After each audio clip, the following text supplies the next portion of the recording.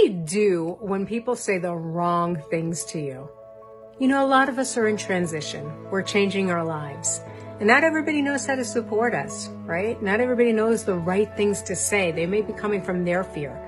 When I first left my career as an attorney, my mother used to always say on every phone call, "Did you find a real job yet? Are you looking?" It was the last thing I needed. You know, I was hoping for the "Follow your bliss, dear one. I believe in you and all of your dreams." But that wasn't coming.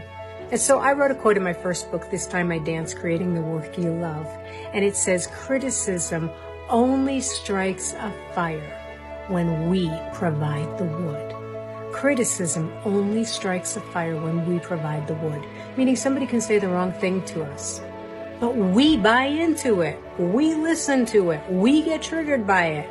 It's your choice to know that there's something else in you. It doesn't matter what they say. It matters what we say to ourselves. Short Cast Club